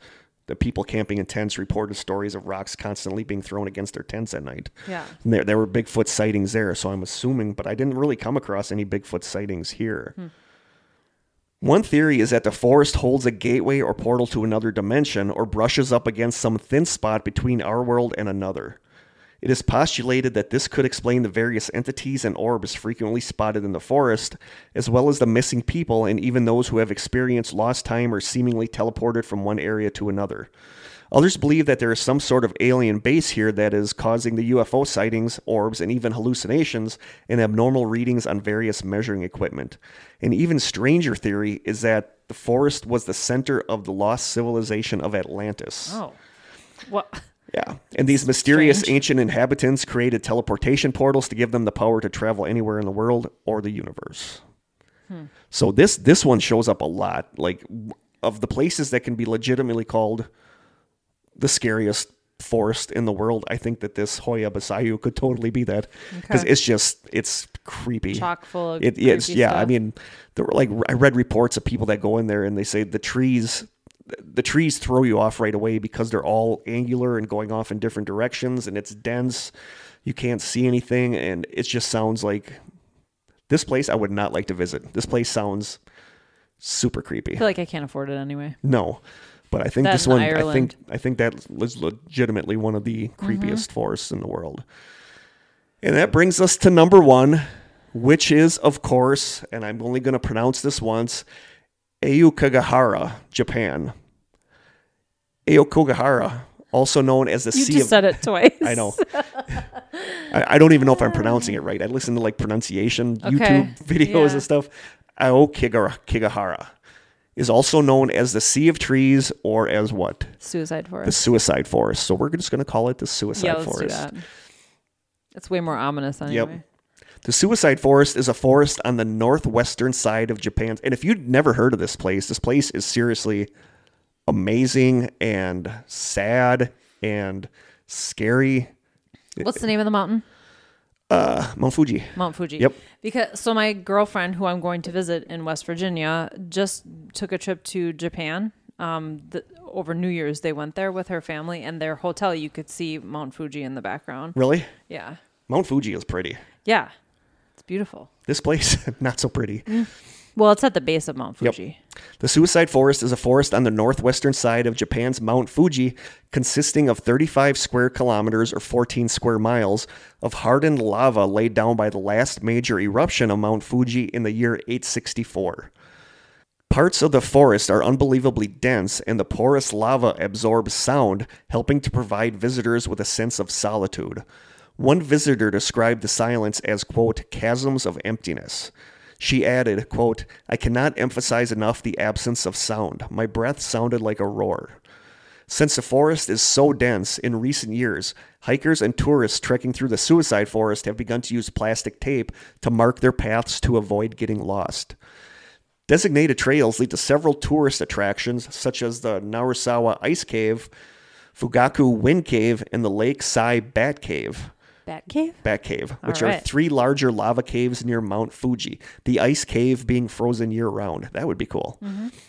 The forest has a historical reputation as a home to yurei, or ghost of the dead in Japanese mythology, but the woods have become internationally known as the Suicide Forest, one of the world's most prevalent suicide sites. By most reports, it's the second most prevalent suicide site in the world. First must be a bridge. First one is Golden Gate Bridge. Okay. I did not know that. I did not realize that many people killed themselves on the Golden Gate Bridge. That really surprised me, actually. In 2003, 105 bodies were found in the forest, exceeding the previous record of 78 in 2002. In the year 2010, the police recorded more than 200 people having attempted suicide in the forest, of whom 54 completed the act. Suicides are said to increase during March, which is the end of the fiscal year in Japan. As of 2011, the most common means of suicide in the forest were hanging or drug overdose. In recent years, local officials have stopped publicizing the numbers in an attempt to decrease the wood's association with suicide, but it's believed to be well over 100 people a year. Many more have disappeared further into the dark woods, and others' remains have been carried away and consumed by animals. Are you going to talk about the sign? Yeah. Okay, good. Tents of the suicide victims, scattered personal belongings, moss-covered shoes, torn photographs, briefcases, notes, and ripped clothing have all been discovered strewn across the forest floor. While the entry points to the forest bear litter or items left by human visitors, the expanses of forest following them are so thick and isolated they remain virtually untouched. In fact, less than a mile into the forest, signs that hikers or any humans have been there start to disappear. So it's like creepy. Mm-hmm. You don't know how many people wandered off into those far parts of the woods and that they've never found. And have never found. Yeah. The forest was in the news recently when in 2017, popular YouTuber Logan Paul posted a controversial video from the woods that showed a suicide victim they came across in the forest. I remember that. I didn't watch it either, but I read people were pissed about it because he had the camera like on the person's face, dead face, and that turned into a big thing. And like researching this, I did my best not to look up any photographs, but like some They of them show up. they'd be blurred out, but you could see someone hanging in a tree. You could see someone dead in a sleeping bag, and it was just awful. Really sad. It was seriously awful. Suicide is a major social issue in Japan.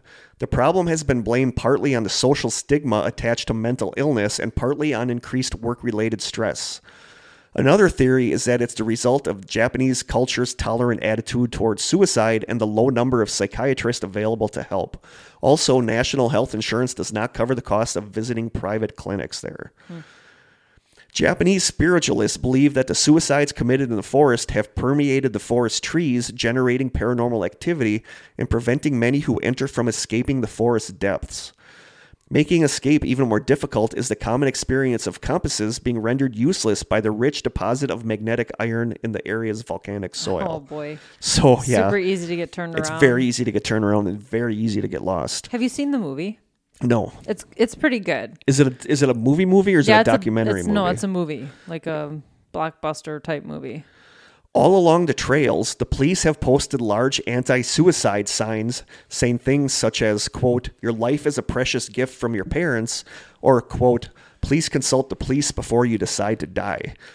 And monks have set up altars in the forest to fight the evil spirits. So you can see tons of, if you Google it, you'll see tons of the signs. I've seen the signs, yeah. Telling people not to kill themselves. Turn around, go back, yep. The bodies, which are recovered by the Suicide Prevention Patrol Squad, are kept inside a forest station, and someone remains 24/7 with the dead bodies until they are picked up. It is believed by the Japanese that if they are left alone, the spirits of the owners of the bodies would scream the entire night. I think that's in the movie, too. Is it? Mm-hmm. According to a 2010 article on the Mental Floss website, I love Mental Floss magazine website, it's all awesome. According to a 2010 article on the Mental Floss website, quote, "After the 1960 novel Kuroi Jukai, written by Seishao Matsumoto, was published, in which a young lover commits suicide in the forest, people started taking their own lives there at a rate of 50 to 100 deaths a year. The site holds so many bodies that the Yakuza pays homeless people to sneak into the forest and rob the corpses. The authorities sweep for bodies only on an annual basis, as the forest sits at the base of Mount Fuji and is too dense to patrol more frequently." That's crazy. That article said this basically started after that 1960 novel, but bodies have been found in the woods since the 1950s or before. So, I mean, this has been happening there for a long time. So it is interesting to think that more people have killed themselves jumping off the Golden Gate Bridge. Yeah. But you don't hear about it. It's not called the Suicide Bridge. No, I know. This is called the Suicide Forest, so it gets a little bit more, I guess, coverage. Yeah, but it's just such a thing where the more publicity it gets, the more somebody that is thinking about it is like, maybe I'll just go do it that. there. Right. Yeah, so it's just like a circle. Mm-hmm. Damn internet. Yep. The forest has always had morbid myths associated with it.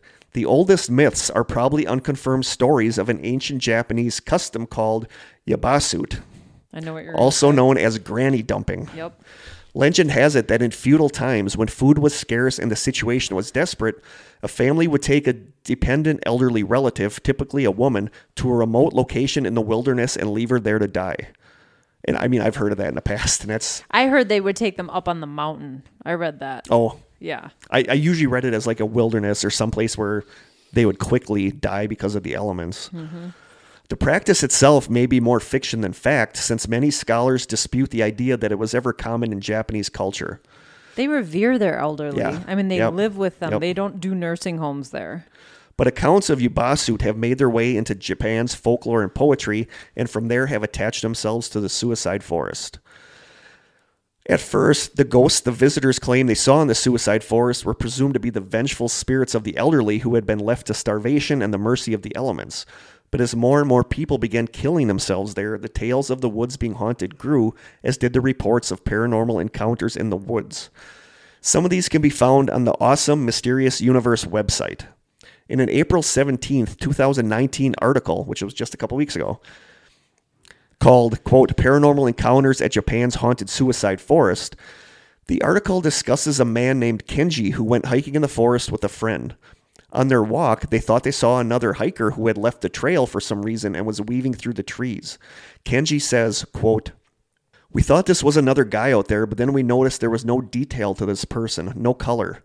It was as if I felt that it was was just a shadow without any features. He also seemed to be following us, but he was way off the trail, just out of the trees, and there was not a sound of footsteps or crunching leaves. This was strange, but it got stranger when I watched this figure pass behind some trees.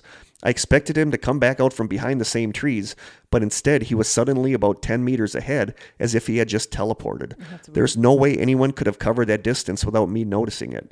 After some time of this, my strange intruder stood there just watching us and then faded away right before our eyes. Wow. My friend and I were quick to head back. Yeah. Another hiker decided to go into the woods and said that it was a bright, sunny day until he got a little bit into his hike. He says, quote, I began to have these memories of people I did not know. These memories came to me unbidden and just popped into my head as clear as day. As I walked on, I started to get this deep sense of despondency, fleeting images of sadness in my head. It was unbearable.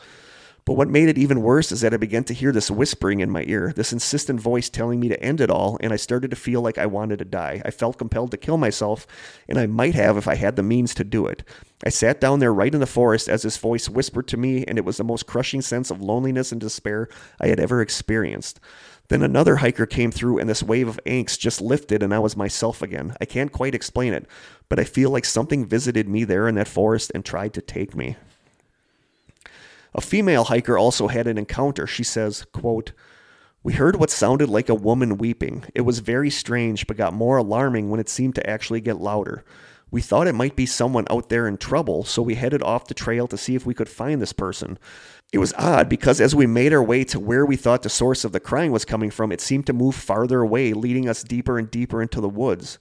Making it all scary was that the crying seemed to get more desperate and anguished the more we pursued it.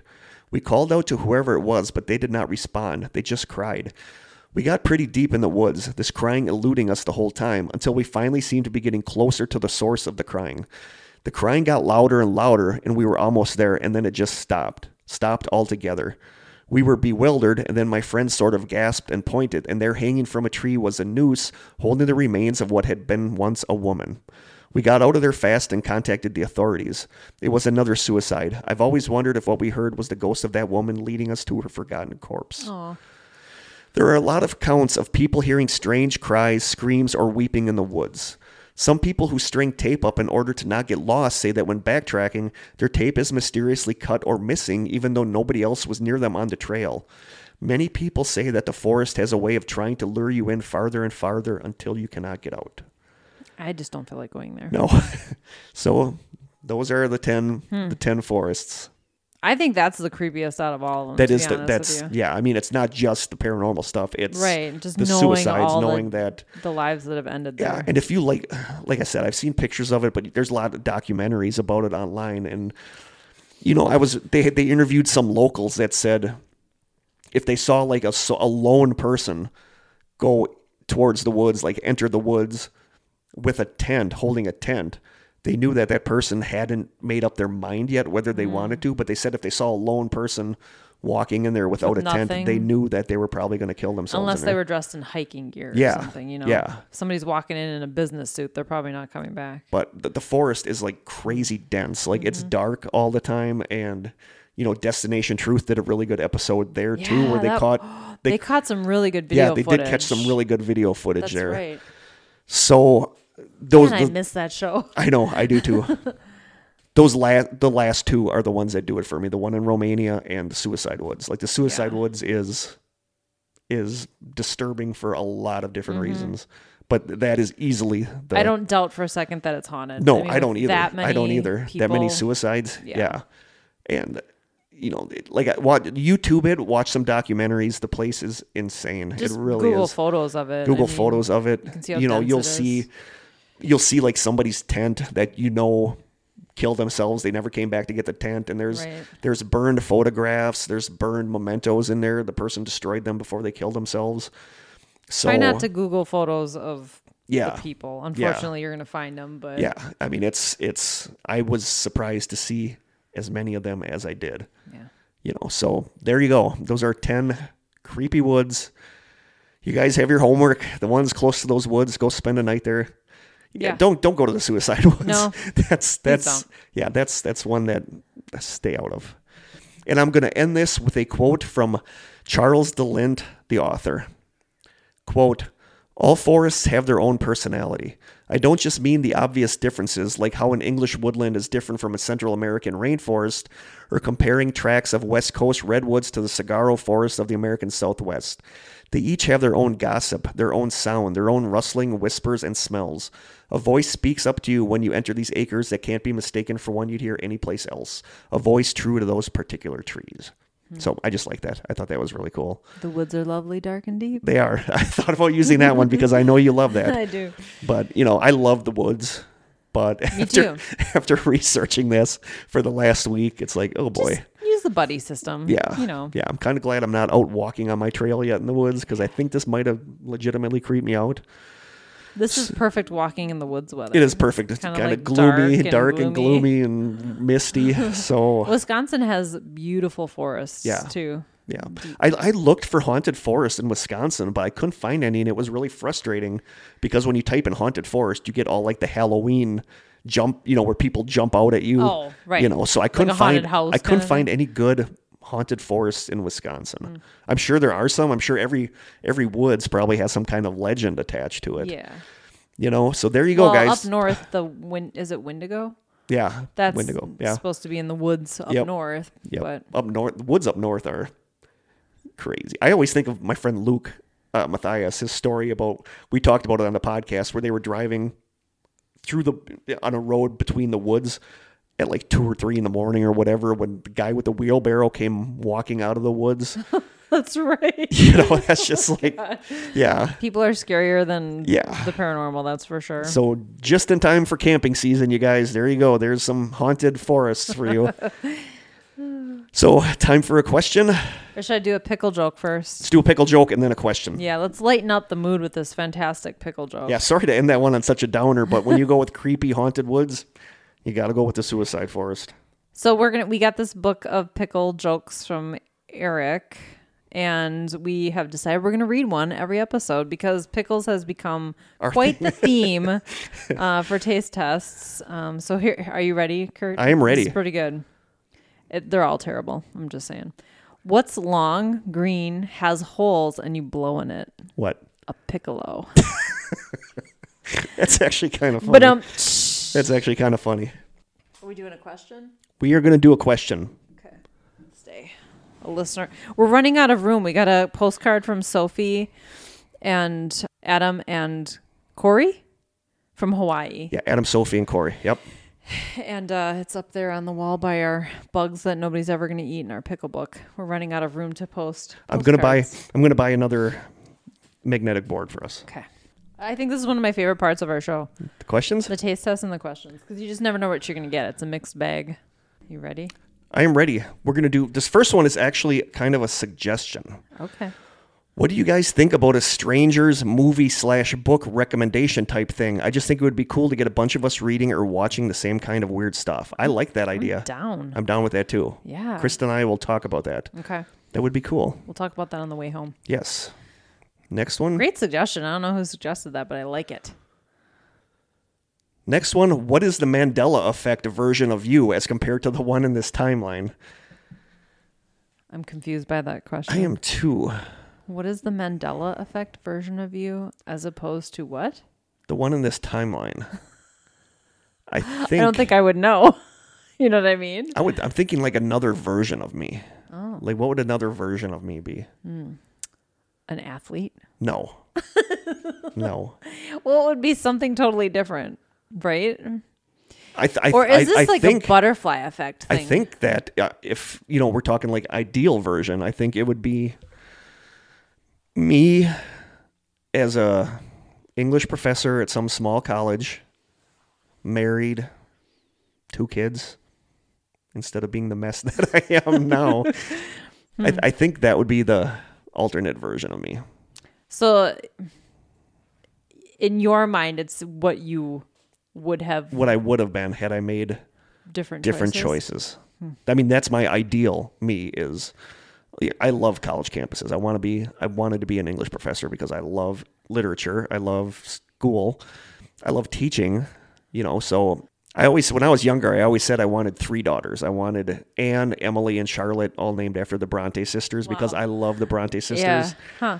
But I think it would be nice, like my brother, like Corey has a boy and a girl, and I think that would have been, I have so many people recently have told me that I would have been a good dad, and part of me wonders always if I would have been. I don't know. A lot of people have told me that too, but I said just because I would have been a good mom doesn't mean I should be a mom. That's a very good way to look at it. It's what would the alternate Krista be? I don't know. I think that's a really hard question because I try not to look at my life and say, oh, I shoulda, woulda, coulda. I do that every day. I kind of just look at it like I am where I am, and what I do next is up to me. Like, I don't know. Wow. I'm trying to be happy with where I am and not wish for something else. And if I am wishing for something else, then I need to make it happen myself. It's weird because I can't think of what another you would be like. I think you're good just this way you are. I really do. I think you're good. I mean, I don't know if I don't feel like would we be friends if you had a wife and 2 kids and you were a professor at a college? I think those are the hard questions. But that comes into the whole fate thing. Like, I do believe that the people that I am friends with in life, I was supposed to meet when I was supposed to meet them. Yeah. And I think that even in that other reality, we would have still met, Maybe. I don't know. This is turning deeper than I kind of thought it would. But that's my other me. If that's what the question was intended to ask, which is odd because I wouldn't know my Mandela effect version. Like I said, I think you're good the way you are. I think you didn't make choices that you maybe shouldn't have. I mean, do I wish I would have finished college? Sure. I had 3 years in. I probably could have just put that last year in, but I don't know. I feel like I don't know if that would have made a difference, really. I don't know. I try not to think about that stuff because I can't change it now. Like, I guess I could go back to school if I wanted, but... See, and I guess that's a difference between you and I because I constantly think about things that I should have done differently, things I should have said differently. I don't know. You're such a nice person. I can't imagine you needing to say something differently to someone. Well, I don't know. Thank you, though. We'll do one more. Way more introspective than I think they intended. They always end up like a counseling session. There's a couch right behind you. Yeah, there's I'll lay down. So we'll do one more. We've kind of touched on this. The next question is, what is your favorite book, movie, song? Why? Oh, okay. I can go first. Yeah. Favorite book is To Kill a Mockingbird. Yes. Because it's amazing. I've probably read it 6 or 7 times now. I just think it's a really sad and beautiful story all at the same time. I think, I don't know, little Scout is just so innocent and unfiltered, and it's a very good book. Yeah, and Atticus is amazing. Yep. I just feel like he's such a hero. I don't know. Don't read the other book. It wasn't good? Go Set a Watchman? Yeah. No, he's kind of racist in that book. Oh, that kills it. It was very disappointing. Ouch. And it was written before To Kill a Mockingbird, even though To Kill a Mockingbird takes place first. Yeah. Anyway, favorite movie is Pulp Fiction. Did I know that? I don't know, but it's always been, I love that movie. I don't know if I knew that. It is like the epitome of cool. I don't know. I love the soundtrack. I love the actors and actresses in it. I love Quentin Tarantino. I'm a huge fan of his. He's really hit or miss with me. Like, I hated Death Proof. I hated Death Proof. I love Death Proof. I hated Death Proof. I didn't like The Hateful Eight. No, that was too violent. But I loved Pulp Fiction, and Kill it's Bill? not my favorite movie, but one of my favorite movies is Kill Bill. What about Reservoir Dogs? Huh? Reservoir Dogs? It was okay. Okay. Yeah. Jackie Brown?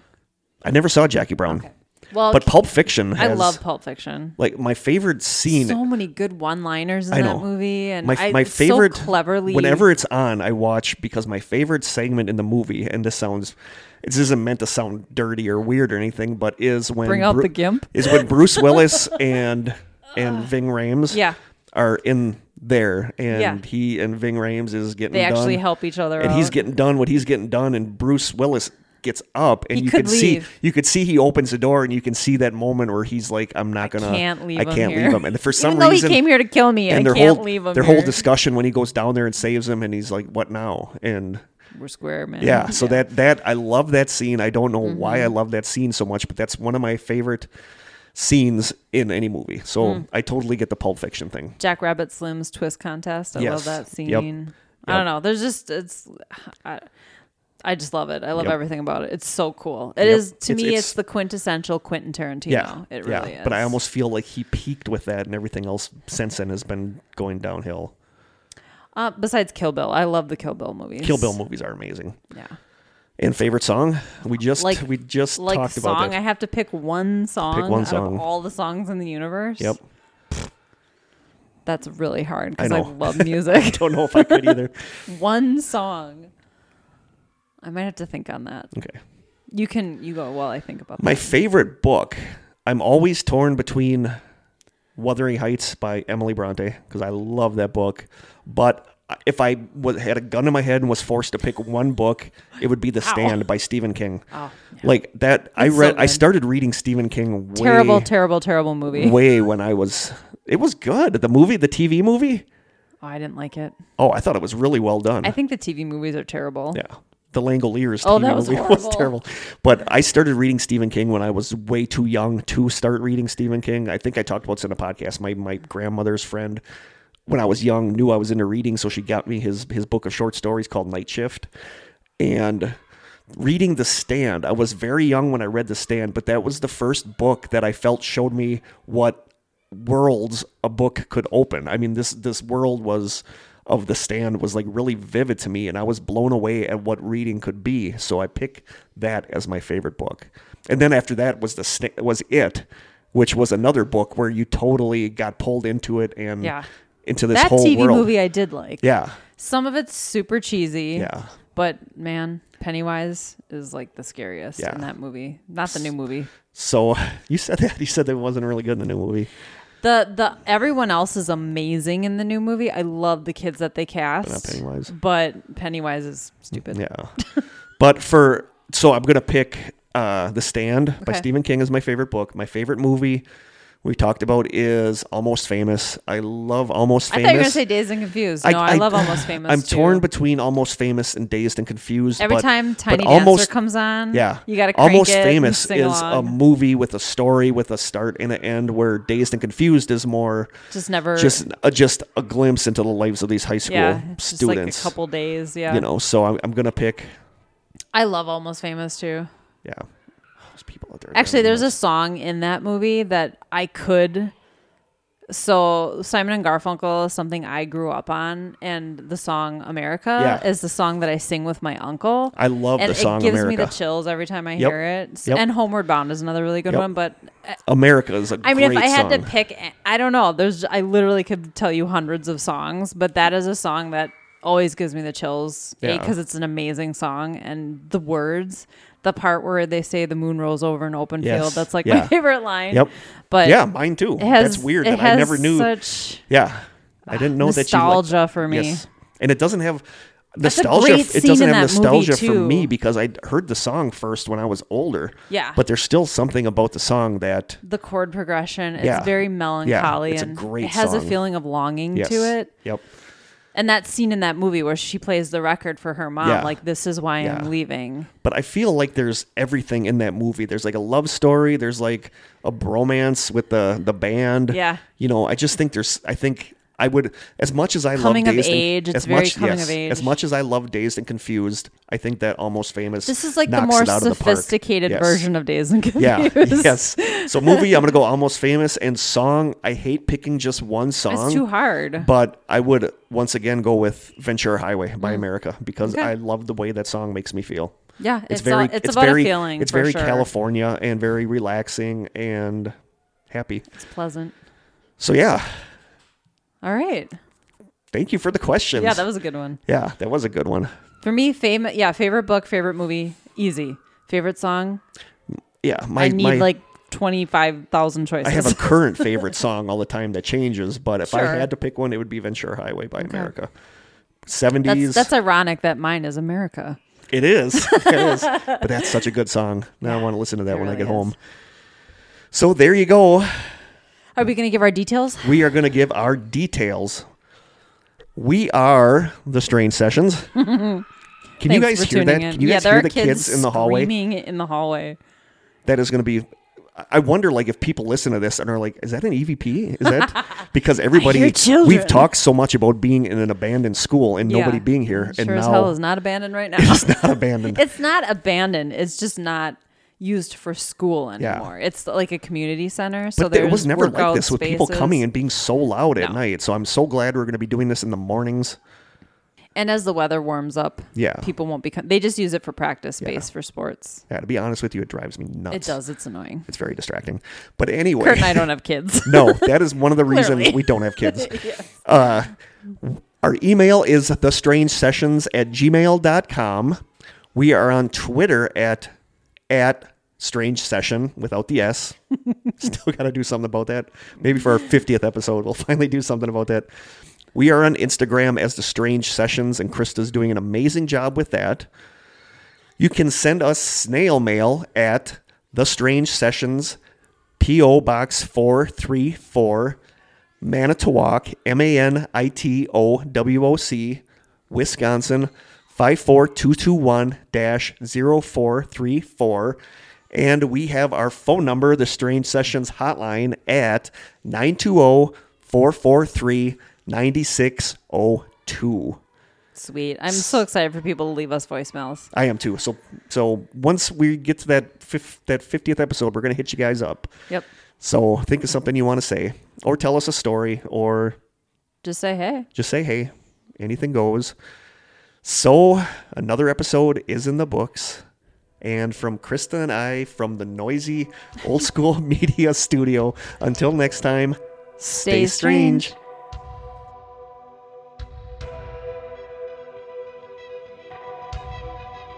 This has been an Old School Media production, executive produced by Kurt Konechny.